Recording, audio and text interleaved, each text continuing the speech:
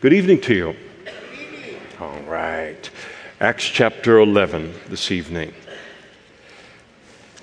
Sunday night through the Bible, Genesis to Revelation.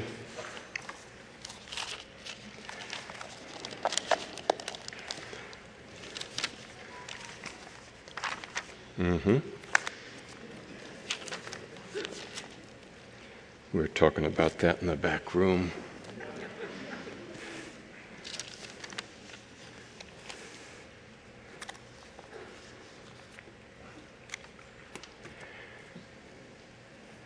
Verse 1. Now the apostles and brethren who were in Judea heard that the Gentiles had also received the word of God. And when Peter came up to Jerusalem, those of the circumcision contended with him, saying, "You went in to uncircumcised men and ate with them." Now it's no great revelation to say that the context of chapter 11 is chapter 10. That's always the case, but sometimes they're built together a little more tightly than in other places. And since we've been a month separated from this chronology, we remember that chapter 10 involved God giving a vision to a Roman centurion by the name of Cornelius.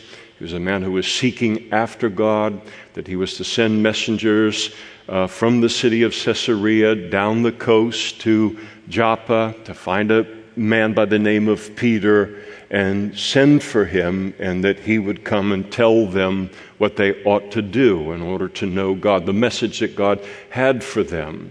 And so that record of the great vision that God gave to Peter, and Peter coming then to Cornelius' house and preaching the gospel, and his entire household being saved, trusting in Jesus for salvation, and then being baptized with the Holy Spirit, gift of tongues, other gifts being manifest in that same scene. And so that's the context of what has happened. So here in chapter 11, the Apostle Peter has kind of come to the end of his ministry tour. It began in the city of Jerusalem, and then it moved to Lydda, and then to Joppa and Caesarea.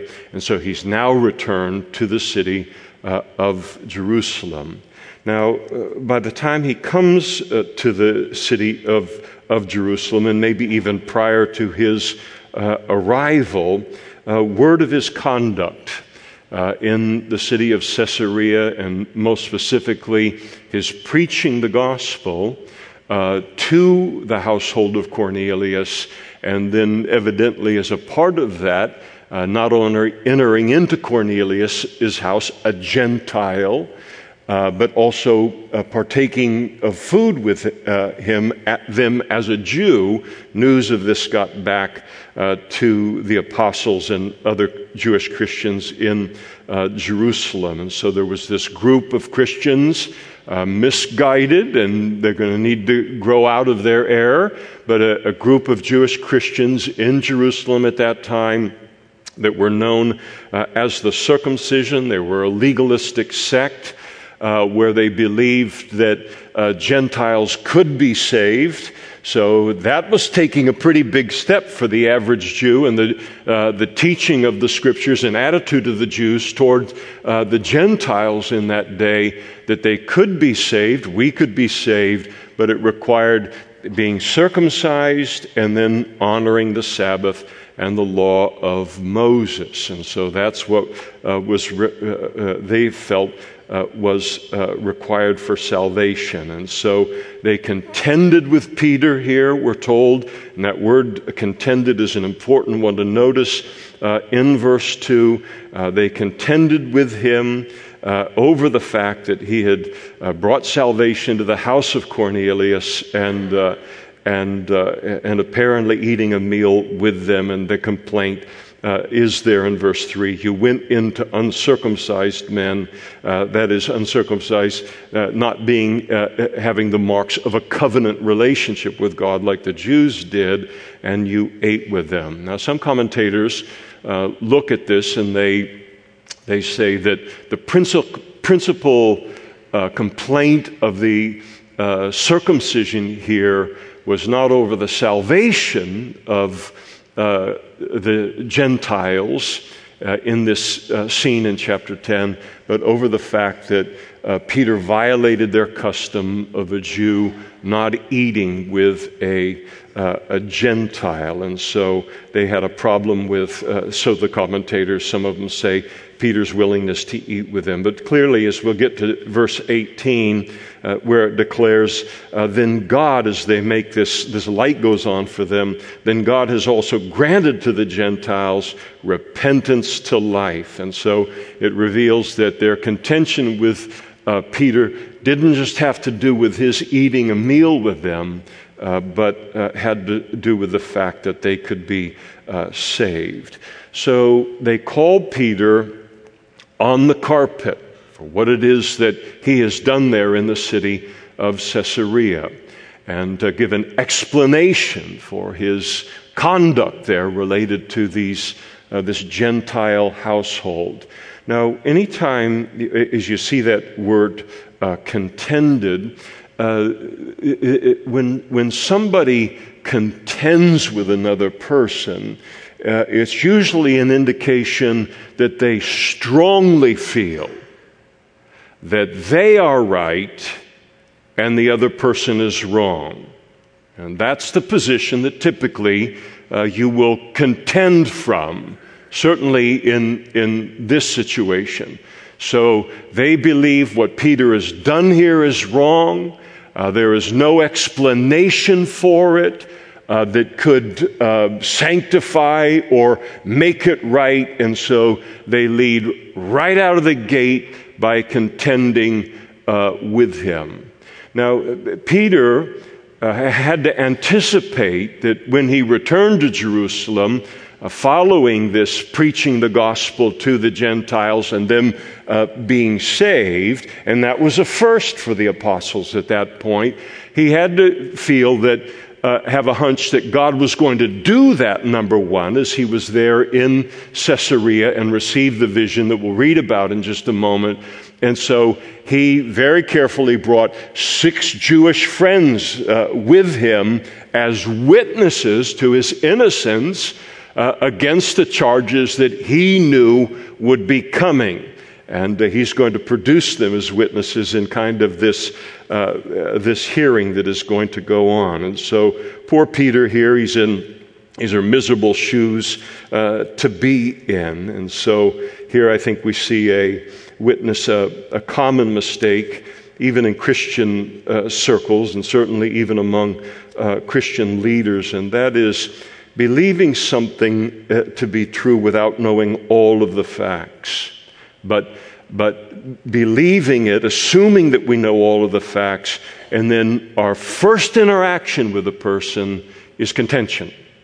It is accusation before we even allow them an explanation for what it is that's happened here. And you notice that in verse 2, you've got the word contended, and then you get down to verse 4, but Peter explained to them. And that's to have it exactly backwards. This is going to be a very embarrassing episode. This is going to get egg on their face for these that lead with a contention rather than a humble request for an explanation that is going to humble them and clarify the situation. And so they don't do what the Bible tells us to do. The Bible in 1 Corinthians chapter 13, it talks about the love of God. It talks about the fruit of the Holy Spirit, and that the love of God gives the other person the benefit of the doubt.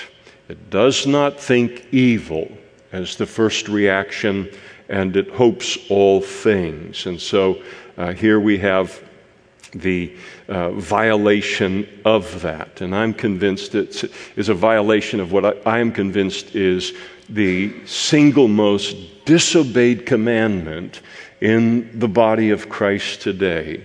And that is the commandment that when we have a problem with another person, to go to that person privately, to go to that person and that has sinned against us, or we believe has sinned against us, and get an explanation for their actions. Moreover, Jesus said, if your brother sins against you, go and tell him his fault between you and him alone.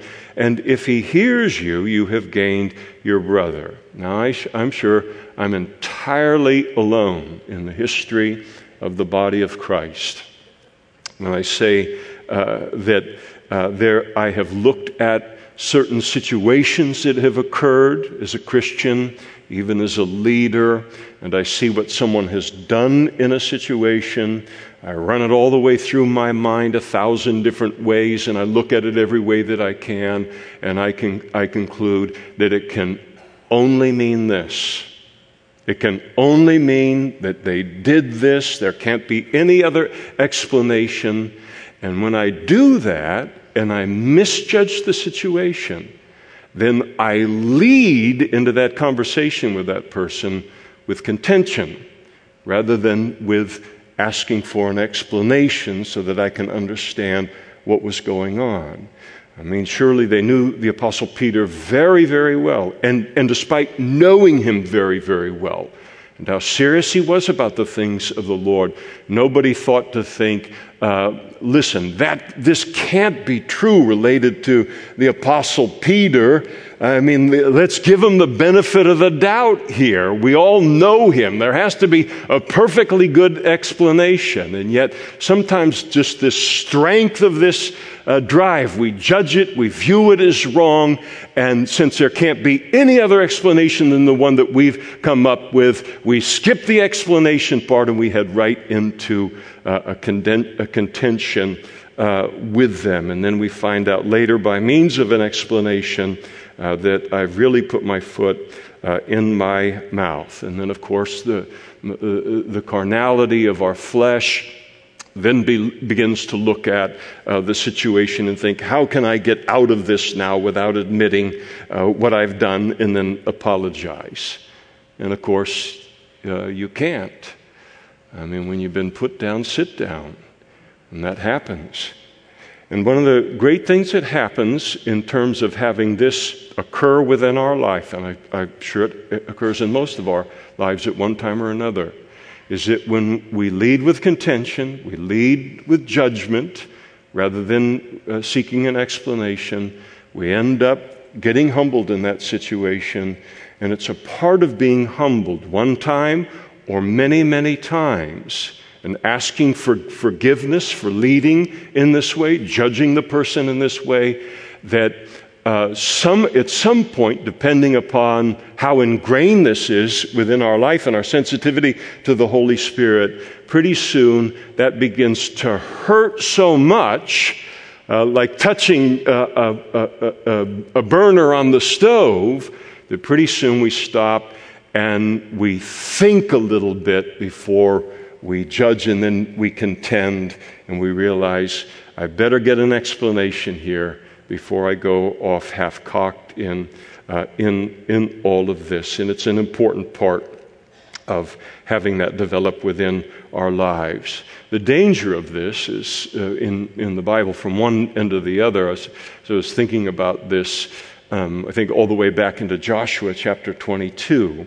You remember that the children of Israel, all 12 tribes, united together in the conquest of the Promised Land. 2.5 of the tribes, you might remember, wanted their land, their allotment of the land, to be on the other side of the Jordan River from Canaan, but they fought for the conquest of the land. And then after the land had been conquered, they then returned to the land and their families that were there and to settle into that territory. As they're making their way back from Israel, before they crossed the Jordan River, they set up an altar to God. And as they set this altar up, word gets back to the other 10.5 tribes. And the word gets back to them that these 2.5 tribes have now set up an altar to a false god, and now they're engaging in idolatry. And you know what the 10.5 tribes said to themselves? They said there must be a perfectly good explanation for this. And we know they have helped us conquer the land, and we know that they wouldn't do this. And so we ought to find out what it is that's going on here. No, instead, they strapped on all of their military weapons. And the military of the 10.5 tribes raced over to the area of the 2.5 and were determined to wipe them out. And then finally, when they come in with their contention here, and finally the 2.5 tribes are able to explain, no, we built this altar to God as a symbol of the fact that we helped you conquer the land, and so that in the future, the 10.5 tribes will not forget us, the 2.5 tribes, as being a part of Israel and the people of Israel. And it was really not a shining moment in the history of God's people or its leadership. They didn't even confess they were wrong. It was kind of like, well, okay, why don't you say that to begin with? And went on their way. But it can be deeply ingrained within us. And even if Peter was wrong in what he did at the household of Cornelius, it's still the wrong way to approach someone, the wrong tone, a tone of contention. Galatians chapter 6, verse 1. Brethren, if anyone is overtaken in any trespass, even if they have sinned, you who are spiritual, restore such a one in a spirit of gentleness, considering yourself, lest you also be tempted. So the contention and the accusation is laid out, and then Peter, he explains himself and defends his actions. So he explained it to them, but he did in order from the beginning, saying, I was minding my own business in the city of Joppa. I was praying. Can't find any fault with that. Very spiritual activity. And in a trance I saw a vision, and an object ascending like a great sheet let down from heaven by 4 corners, and it came to me. And then I observed it intently, this sheet, and considered, and I saw 4-footed animals of the earth, wild beasts, creeping things, and the birds of the air. In other words, it was filled with unclean animals, according to the ceremonial law of Moses. And then Peter said, I heard a voice saying to me, rise, Peter, kill and eat these unclean animals. And I said, not so, Lord, for nothing common or unclean has at any time in my life entered into my mouth. But the voice answered me again from heaven, what God has cleansed, you must not call common. And of course, God was preparing Peter's heart for the fact, not for him to change his kosher diet. That would happen soon enough. We know later in the book of Acts, he's just scarfing down BLTs and cheeseburgers left and right. That's not really there. But the idea was to get him to stop looking at the Gentiles as someone that is unclean and beyond the concern and the reach of God, to stop calling them unclean, and so unclean as God to be interested in their salvation.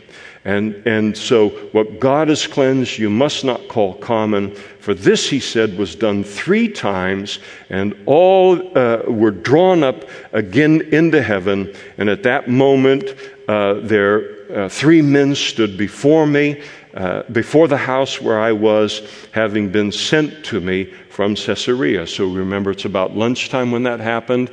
And God spoke to him, don't call unclean what I have cleansed. And he also told Peter, word of knowledge, a revelation. There are also men downstairs that have come for you. Don't ask any questions, go with them. And Cornelius, of course, had sent servants to Joppa immediately upon the angel telling him to send for Peter in Joppa, and that Peter would speak to them the message that they needed to hear. And so here is those 3 are there. All of this is now confirmed by the circumstances here as it's unfolding, and that having been sent to me from Caesarea. And then the Spirit told me to go with them. Now, anytime any of us are accused of wrongdoing or we're being misunderstood in a situation, the sooner we can put God between us and our accusers, the better. And that's what he does here in this situation. You think you have a beef with me because you think I did this all on my own. The beef that you have is with God. God did this. The Holy Spirit did this. I would have never come up with this on my own. Then the Spirit told me to go with them, doubting nothing. Moreover, these 6 brethren accompanied me, and we entered into the man's house. So Peter, again, he knows the circumcision. He knows the legalism. He knows what's going on. He not only brings the 6 men with him to Cornelius' house, but he brings them to this hearing because he knows he's going to get called onto the carpet because he's got some splaining to do. And so we entered the house, and he told us, Cornelius did, how he had seen an angel standing in his house who said to him, "Send men to Joppa and send for Simon, whose surname is Peter, who will tell you words by which you and all your household will be saved." And Peter said, that was what he had been told. That's why I went. And as I began to speak, he said, the Holy Spirit fell upon them as upon us, the Jews, in the beginning, on the day of Pentecost. And so Peter said, I was just getting started with my sermon, and God interrupted it by saving them, bearing witness to the gospel, and they became saved. It's always embarrassing when God interrupts a preacher's sermon. I mean, you're used to it elsewhere, but when God says, no, that's enough, and then I'll take her from here. You've got the death, burial, and resurrection out here, and that's all I'm wanting here. Wait a second, I got 7 more points to my sermon here. What are we talking about? You know, the time I've put into this? So this beautiful work occurs, and the Holy Spirit, again, he lets them know, you are up against the Holy Spirit. I could no more make them born again and then baptize them with the Holy Spirit and give them the gifts of the Holy Spirit than you could. Think about what it is that happened in that household, and think about what you are ascribing to me. You know me as Peter. I can't get out of my way half the time. How do you think I'm at the foundation of the core of this? And so he again points them to the Holy Spirit as the explanation for all of this. And then Peter in verse 16, he said, then I remembered the word of the Lord, that is Jesus, how he said, John indeed baptized with water, but you shall be baptized with the Holy Spirit. And so the conversion experience, being born again, and then the baptism with the Holy Spirit, the power to live the Christian life. Peter does something very important in verse 16, and that is he brings out to his audience that what the Holy Spirit did and what he was participating in with the Holy Spirit had a biblical foundation. He said, you remember Jesus promised that he would do this. And all that happened in Cornelius' home is what Jesus promised he would do for his people after spiritual birth and then the baptism with the Holy Spirit. The reason that that's important to understand is that probably in the body of Christ, there is no greater area in which just pure wackiness and craziness is ascribed and believed about something than teaching that goes on concerning the Holy Spirit. And Peter doesn't argue with them for what it is that God did from silence. He argued with them from the Scriptures, from Jesus' words himself. And so you have all kinds of things. I mean, it's just embarrassing, really, so often, where all of these crazy antics that are blamed upon the Holy Spirit, and this is what the Holy Spirit did, and you look at it and it says, and you think to yourself, it looks nothing like Christ. It looks like nothing like what he looks like in the Scriptures, nothing like what he would ever do among his people. And yet this gets ascribed to the Holy Spirit. You remember that, and we'll get into it in chapter 17 of the book of Acts, where Paul comes to the city of Berea and preaches the gospel to them, and he declared concerning them, the Bereans were more noble than the Thessalonians, in that, number one, they received the word of God with all readiness of mind. And number two, they searched the Scriptures to see whether what I had told them was the truth. And Paul wasn't offended by that at all. And so often related to the ministry and the work of the Holy Spirit, people will look and they will use the silence of the Scriptures concerning certain crazy practices and say, it isn't forbidden in the Scriptures. The Bereans, and we need to have it too, need to have a higher standard than that. And that is not to argue it from silence, but to say, where's the biblical foundation for what you're ascribing to the Holy Spirit? And Peter is careful to do that. I'm not afraid of anything the Holy Spirit does. My life is a miracle of the Holy Spirit. Yours is life is a miracle of the Holy Spirit. And as the old saying goes, we don't need any new experiences. We just need any new truths. We just need new experiences in the old truths. There's so much that's legitimate related to the person and work of the Holy Spirit and the baptism of the Spirit, being born again, the gifts of the Holy Spirit, this wonderful supernatural of the Christian life. We don't have to resort to silence, but to stay safely within the perimeters of Scriptures. There's so much that can be enjoyed and to be experienced and to be confident that this is a genuine work of the Holy Spirit. And so Peter continued in verse 17, if therefore God gave them the same gift, that is salvation, as he gave us when we believed. That's how I know it's salvation. They believed unto salvation on the Lord Jesus. Who was I that I could withstand God? So he turns it back on them.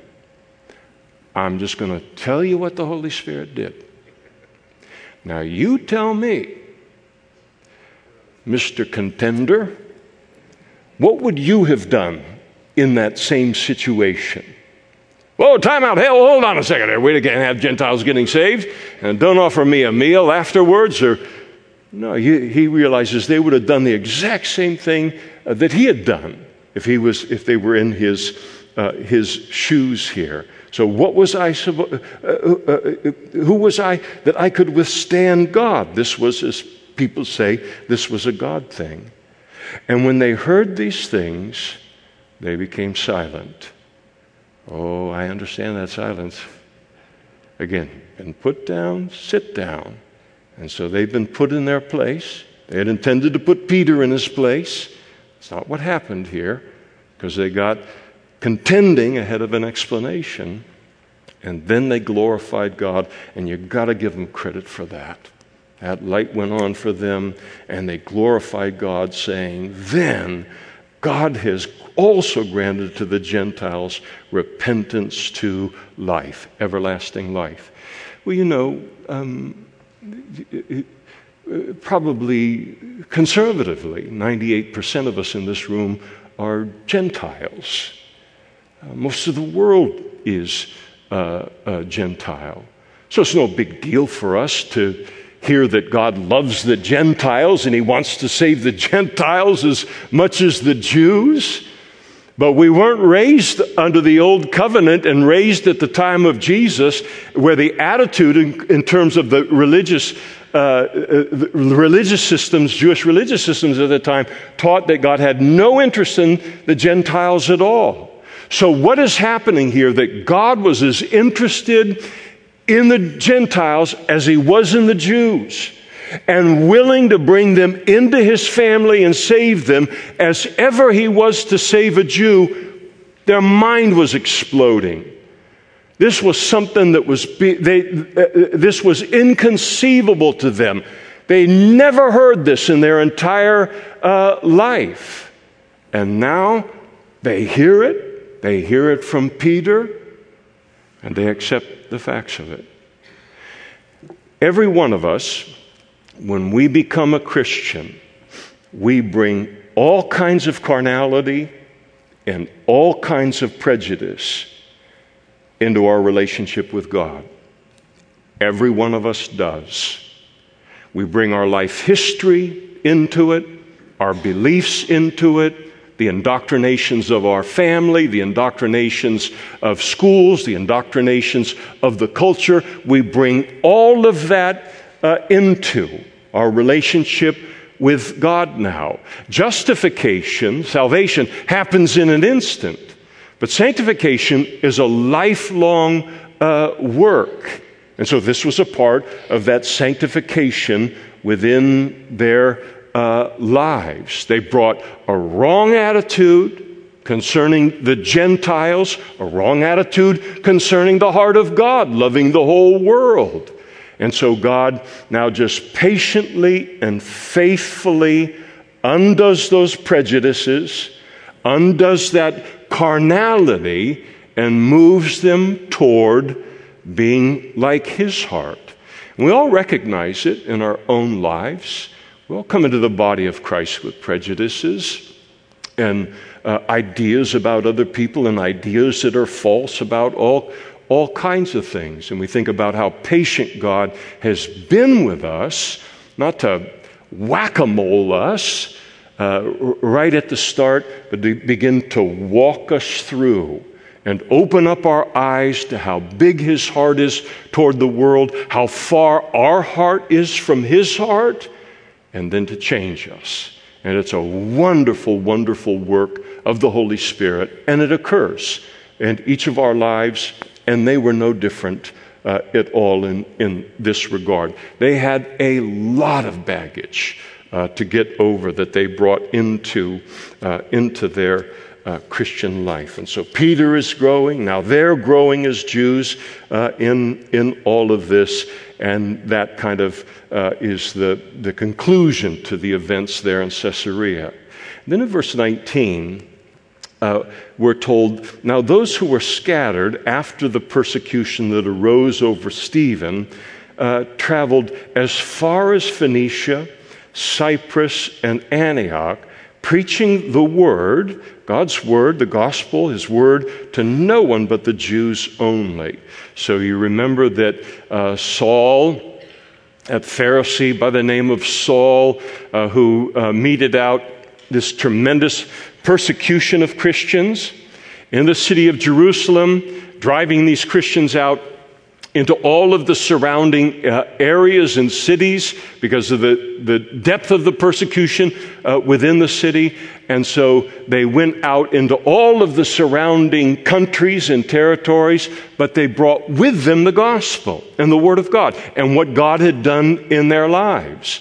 They took it with them, and then they began to share these things in a new environment that circumstances had kind of forced them into. It must be very, very hard to be the devil. He puts a stick in the hand of the apostle in Saul, soon to become the apostle Paul, and it's like he starts to beat a campfire with a stick, and these flames and sparks begin to go in all directions. And that's what happened with the gospel.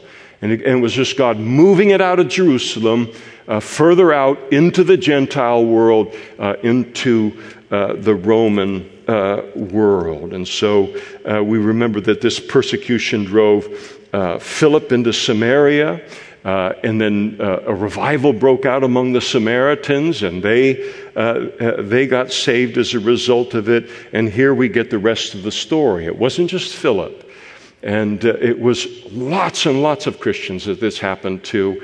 And they took the gospel with them into Phoenicia, that's modern-day Lebanon, Cyprus, same island as we know it today. Very large Jewish population in Cyprus at that time, and then into the city of Antioch. But when they came to these cities, you notice in verse 19, they preached Jesus and preached the word of God, but only to the Jews. So again, the early church is very much a Jewish church, and so they're dealing with the same things. We can only go to the Jews here with this message, and so they preached solely to the Jews that were living there, and this spread of the gospel into the Roman Empire was several years in taking place. And so here it is, only preaching to the Jews in these various cities. But some of them were men from Cyprus and Cyrene who, when they had come to Antioch, and Antioch is going to become the center for missions in the early church, not Jerusalem. God is going to do it from the city of Antioch. As you might imagine, here you have He has in large part reached the Jews within Jerusalem, reached the Jews within Israel itself and the surrounding areas. He's still going to be reaching Jews that are dispersed among the Roman Empire, but they by and large have been reached at this point. And now God's focus is turning to the Gentiles.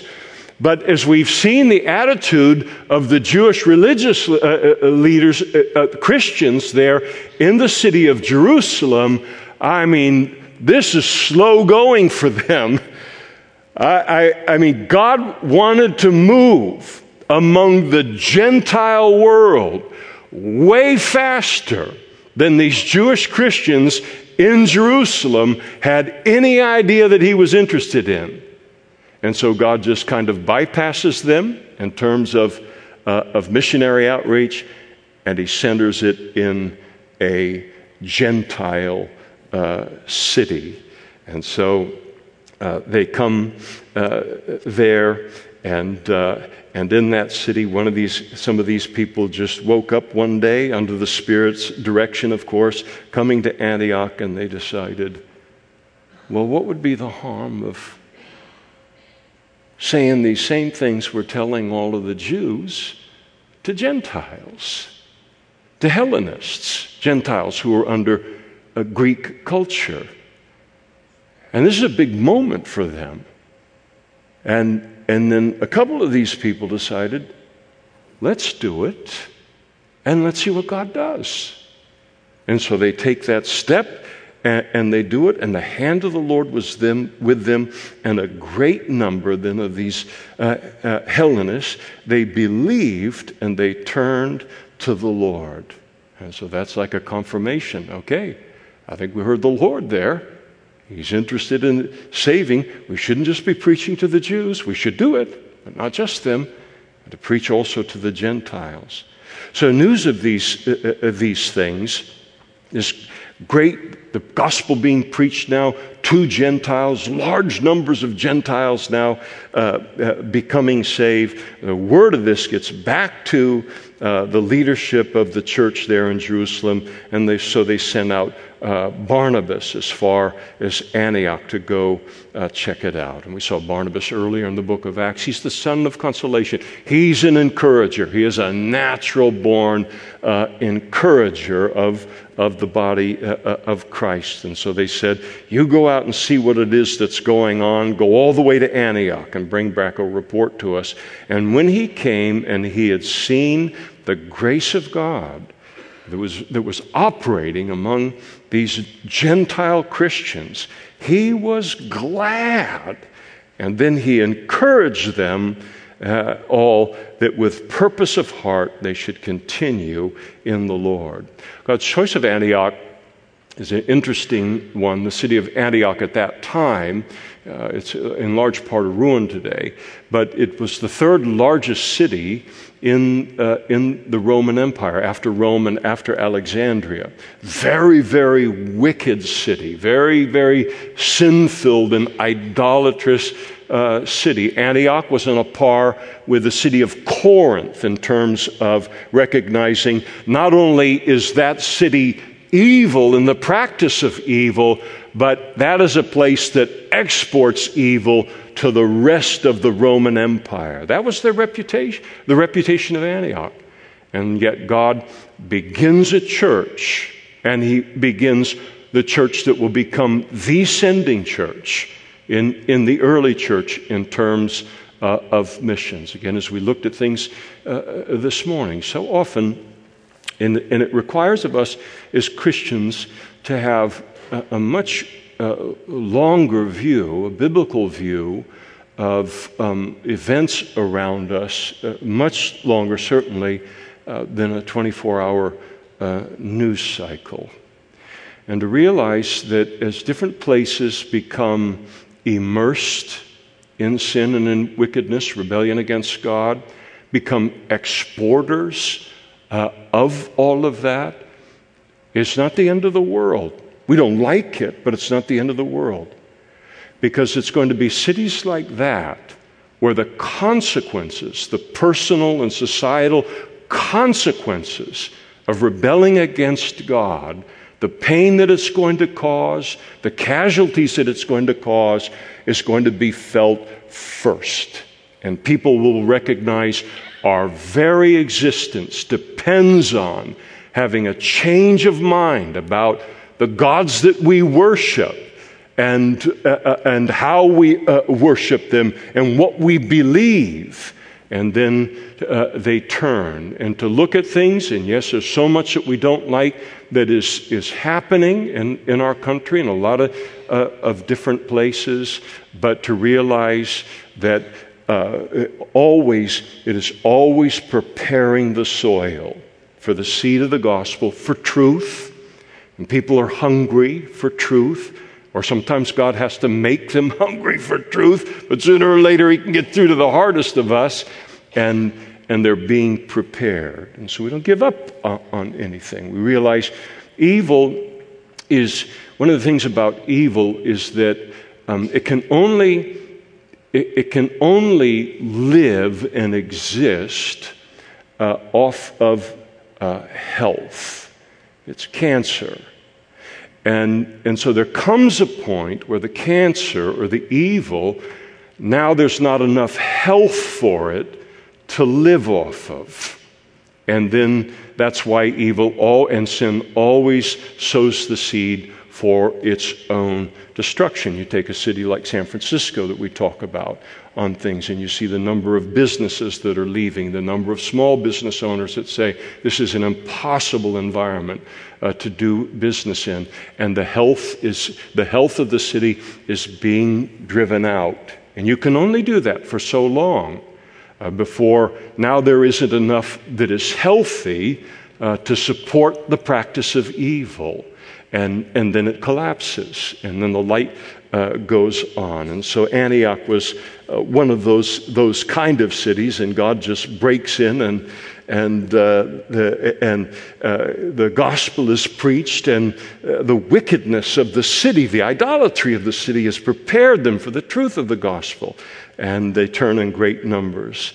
And so here we have Barnabas. He comes in, he sees it, he's so excited, and he encouraged them. And those two words are really important in verse 23.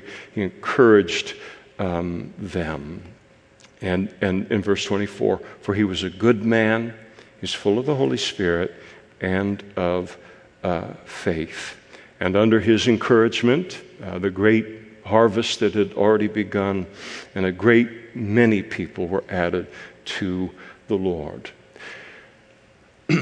I just want to speak to those of you who are by nature and by the Holy Spirit, you are Barnabases. You are encouragers by personality.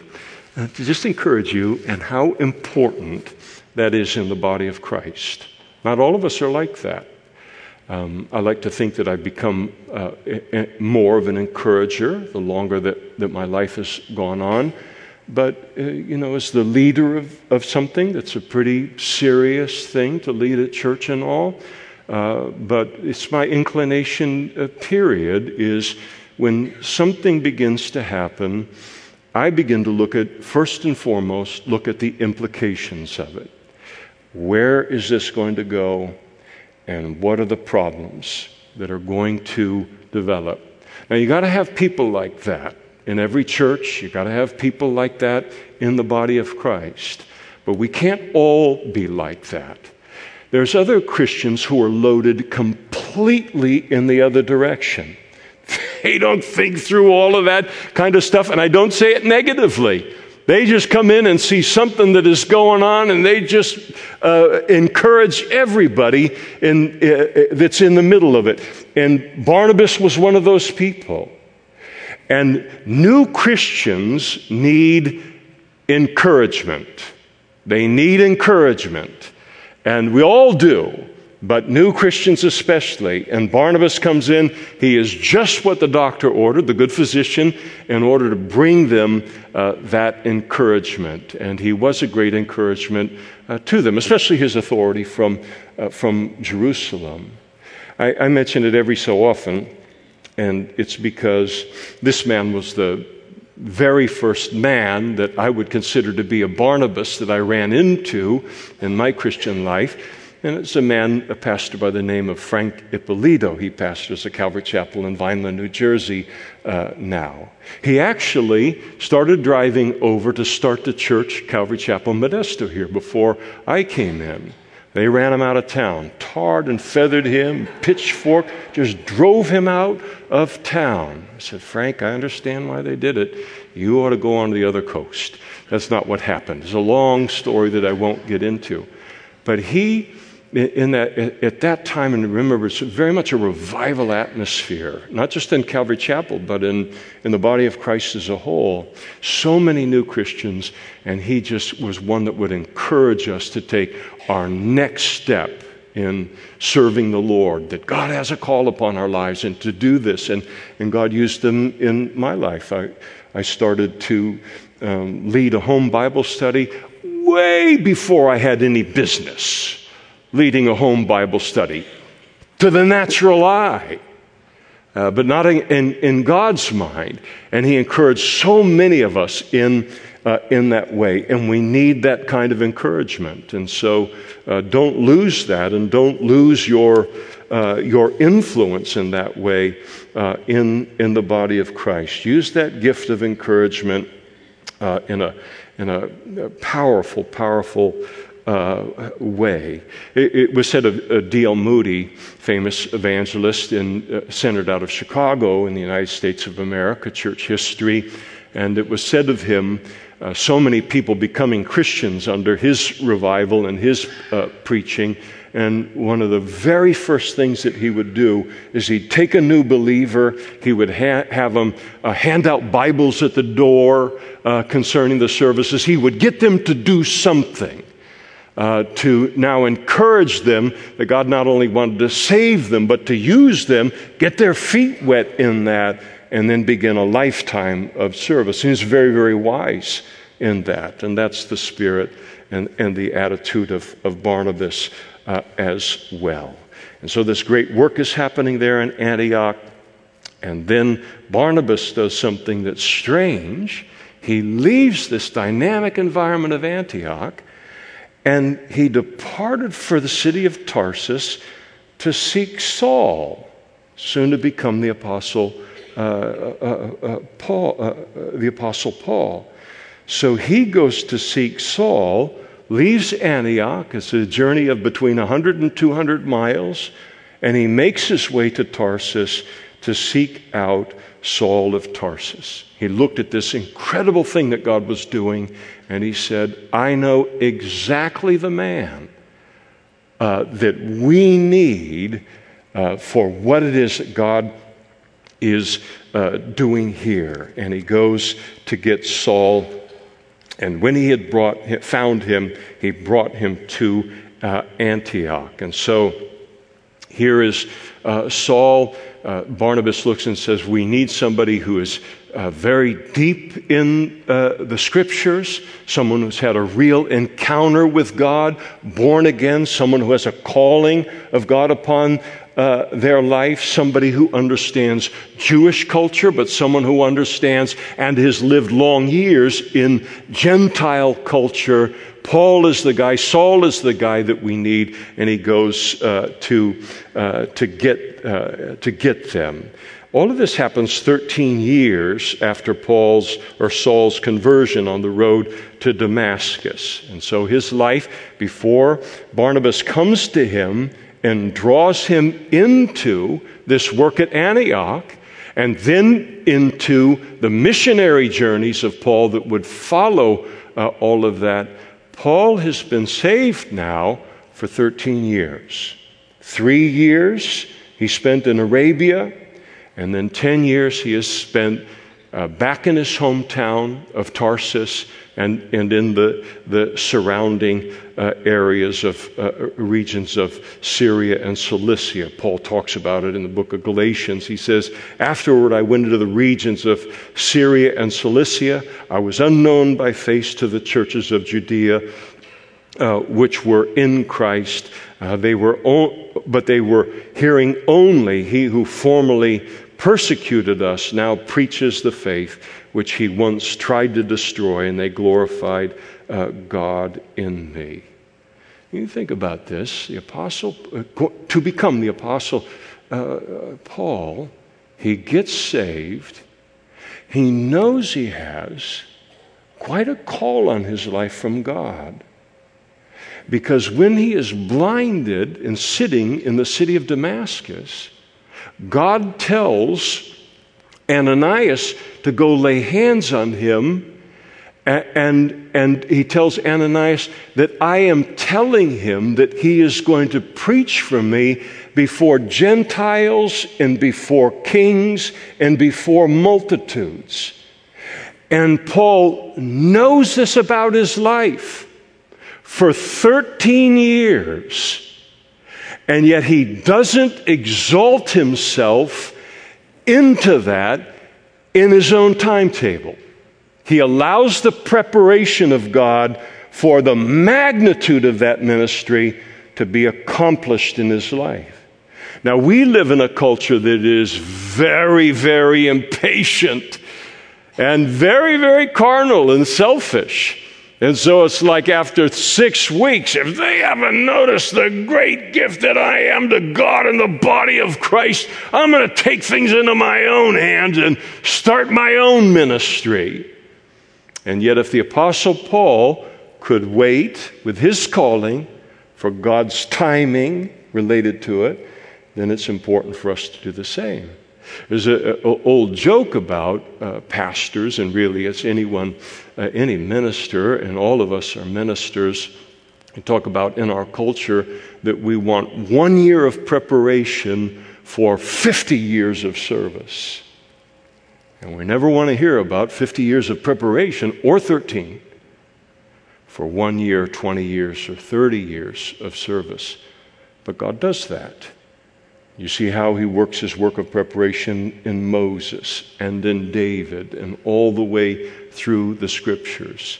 He calls them, and then he prepares them, their character and their understanding of the Scriptures. He then prepares their character, and then he launches them into all of this. So with the apostle, I'm not advocating for 13 years for anybody. That's between God and an individual. But you think about Paul, the people he is going to stand in front of in very short order to become, next to Jesus, of course, he's in his own category, the most prominent person in church history. And of course, God is going to use that time for him to understand the implications of Jesus upon the law and the prophets. That the law and the prophets was not written as a means for us to work our way into heaven. It all spoke of Christ. And so here he is. All of that work gets done. Somebody comes to him, and then he recognizes the timing of it, and he comes then into the city of Antioch with Barnabas, and they begin this great work of founding, you notice, the church in Antioch in the Word of God. So it was that for a whole year, they assembled with the church and they taught a great many people. And so the teaching, the emphasis upon teaching by Paul and by Barnabas. And so we preach to the lost. We preach the gospel to the lost. But once we're saved, our great need is to be taught the Word of God. And they recognize that.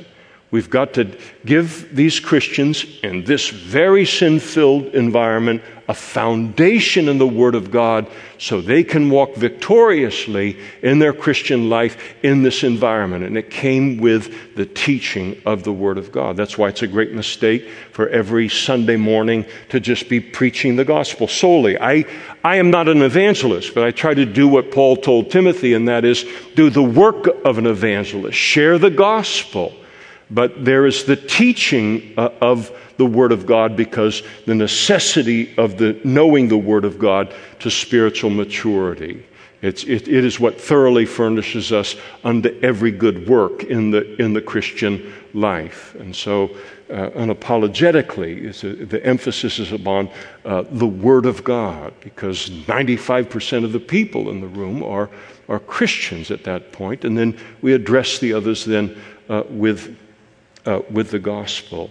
And so this teaching of the Word of God. I think it's an interesting thing to watch today. And of course, you know, there's the goofy examples are just like the news, where it can seem like 5 people are 10 million people, or, you know, online or on social media or that kind of thing. But there is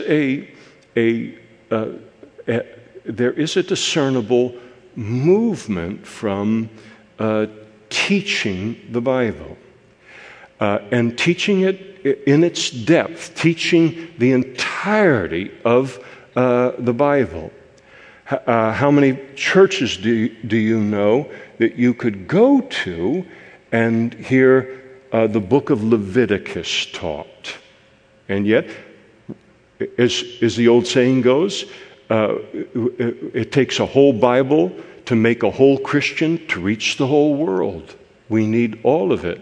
And this movement away from the teaching of God's Word, because we think that the audience or the congregation won't be able to endure that, the folly of doing it now, while our country and certainly our state is becoming Antioch, this is the world's worst time to do that, because this is when we really need to know the Word of God to be able to stand in those environments. And I would advocate not only for teaching from this pulpit or any pulpit in any Christian church, but for the study of the Word of God on our own.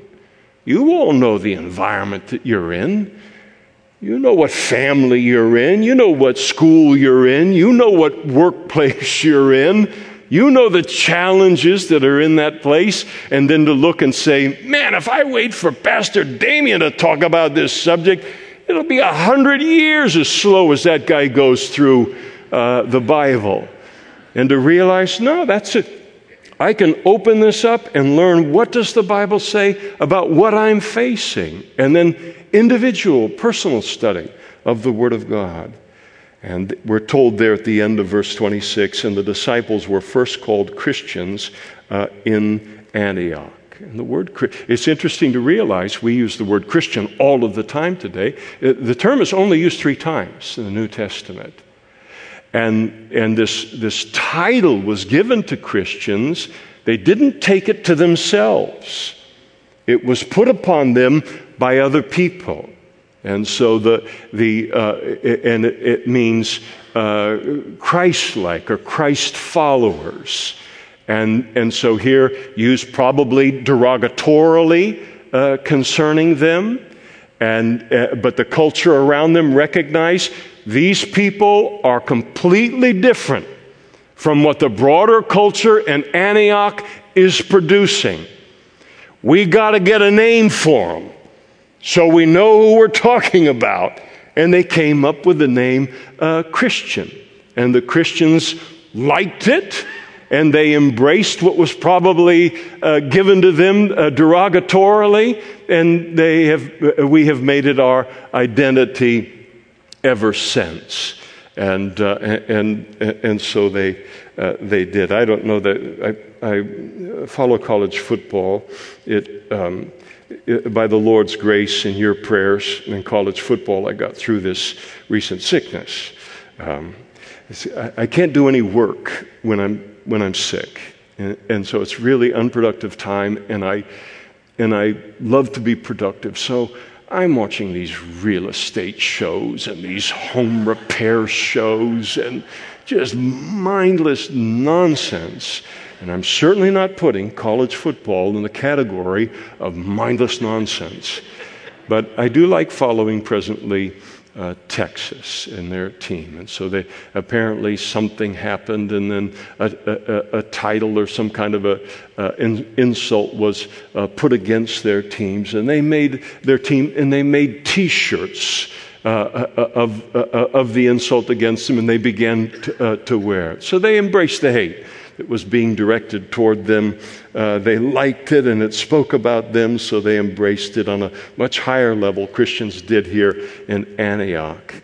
And in those days, prophets came from Jerusalem to the city of Antioch. One of them was named Agabus, and he stood up there in Antioch, and he showed by the Spirit that there was going to be a great famine that would come throughout the entire world, which would happen in the days of Claudius Caesar. So he prophesies this. The church recognizes this to be a prophecy come from God. And so then the disciples, Gentile disciples in the city of Antioch, they then, knowing that this was going to come upon the church in Jerusalem, each one according to his ability, determined to send relief, that is financial relief for food and all, to the brethren dwelling in Judea. And who were the brethren dwelling in Judea? Jews. And this they also did, and they sent it to the elders in Jerusalem by the hands of Barnabas and Saul. So you can imagine now the impact that receiving a gift from the body of Christ that is made up almost exclusively in the city of Antioch of Gentiles, and as a witness to the genuineness of their conversion and concern for the Jews and the whole body of Christ, not encumbered by the prejudices of the Jews, they then send money to help the Jewish believers in Jerusalem. And that would have been a powerful witness that God has done something very real in their lives. There's an old joke about somebody was at a water baptism, and a pastor or something like this, and he was talking with the elders of the board or something like this, and he said, "Have you ever noticed that when people get water baptized, they always take their wallet out first? They never allow their money to get baptized." Now, I don't share in that at all. That is not my experience with the body of Christ at all. I'm not pulling your leg. That is not my experience with the body of Christ. But it's a humorous way of saying that once people put their money where their mouth is, now you're talking about something genuine. And there would have been that recognition of their genuine love and care for the Jews, and would have played a large part in now bringing these two groups together in this unique thing called the body of Christ. Well, we'll stop there tonight and pick it up, God willing, next time in chapter 12. I told Mike, one of our worship leaders here and leading us tonight, to be ready for a meditative set tonight, because ours probably would go short. And so, Mike, I'm so sorry, but he's used to that. Worship team, they prepare a meditative set. I shouldn't tell you this. They prepare a meditative set for every Sunday night. And do you know how many of those meditative sets have never seen the light of day? But the reward for them is the same. And but that's just how long it took us to get through tonight, or at least me too. So let's stand together. We'll have the worship team come forward and close us in a worship song. I'm sure thankful for them and their gifts. And let's pray together. Father, we do see ourselves and our own calling and your work in our lives clearly evident in what we read in this chapter. And we thank you for it. Thank you that you save us in an instant, and you save us in all of our carnality and all of our prejudices and all of our pride and our arrogance, and then you sanctify us from that point on and make us more and more like Christ. We see your patience and your gentleness, Lord, with these Jewish believers, and we recognize that same work of your Holy Spirit in our lives as you are conforming us ever more to the image of Christ and bringing our heart in alignment with yours. And we thank you for that work tonight in our lives. Thank you for this time that we've enjoyed in your word together this evening. Thank you for the privilege of being able to study your word. And we thank you in Jesus' name. Amen.